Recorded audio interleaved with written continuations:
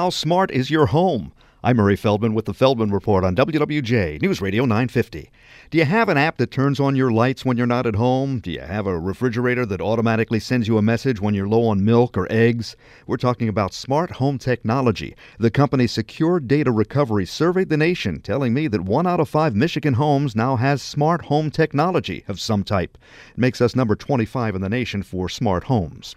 The biggest mistake you're likely to make with your 401k retirement account? Nearly every company that offers a 401k to workers makes matching contributions.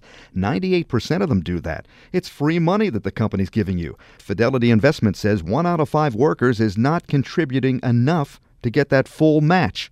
That means they're leaving free money on the table. With the Feldman Report, I'm Murray Feldman, WWJ News Radio 950.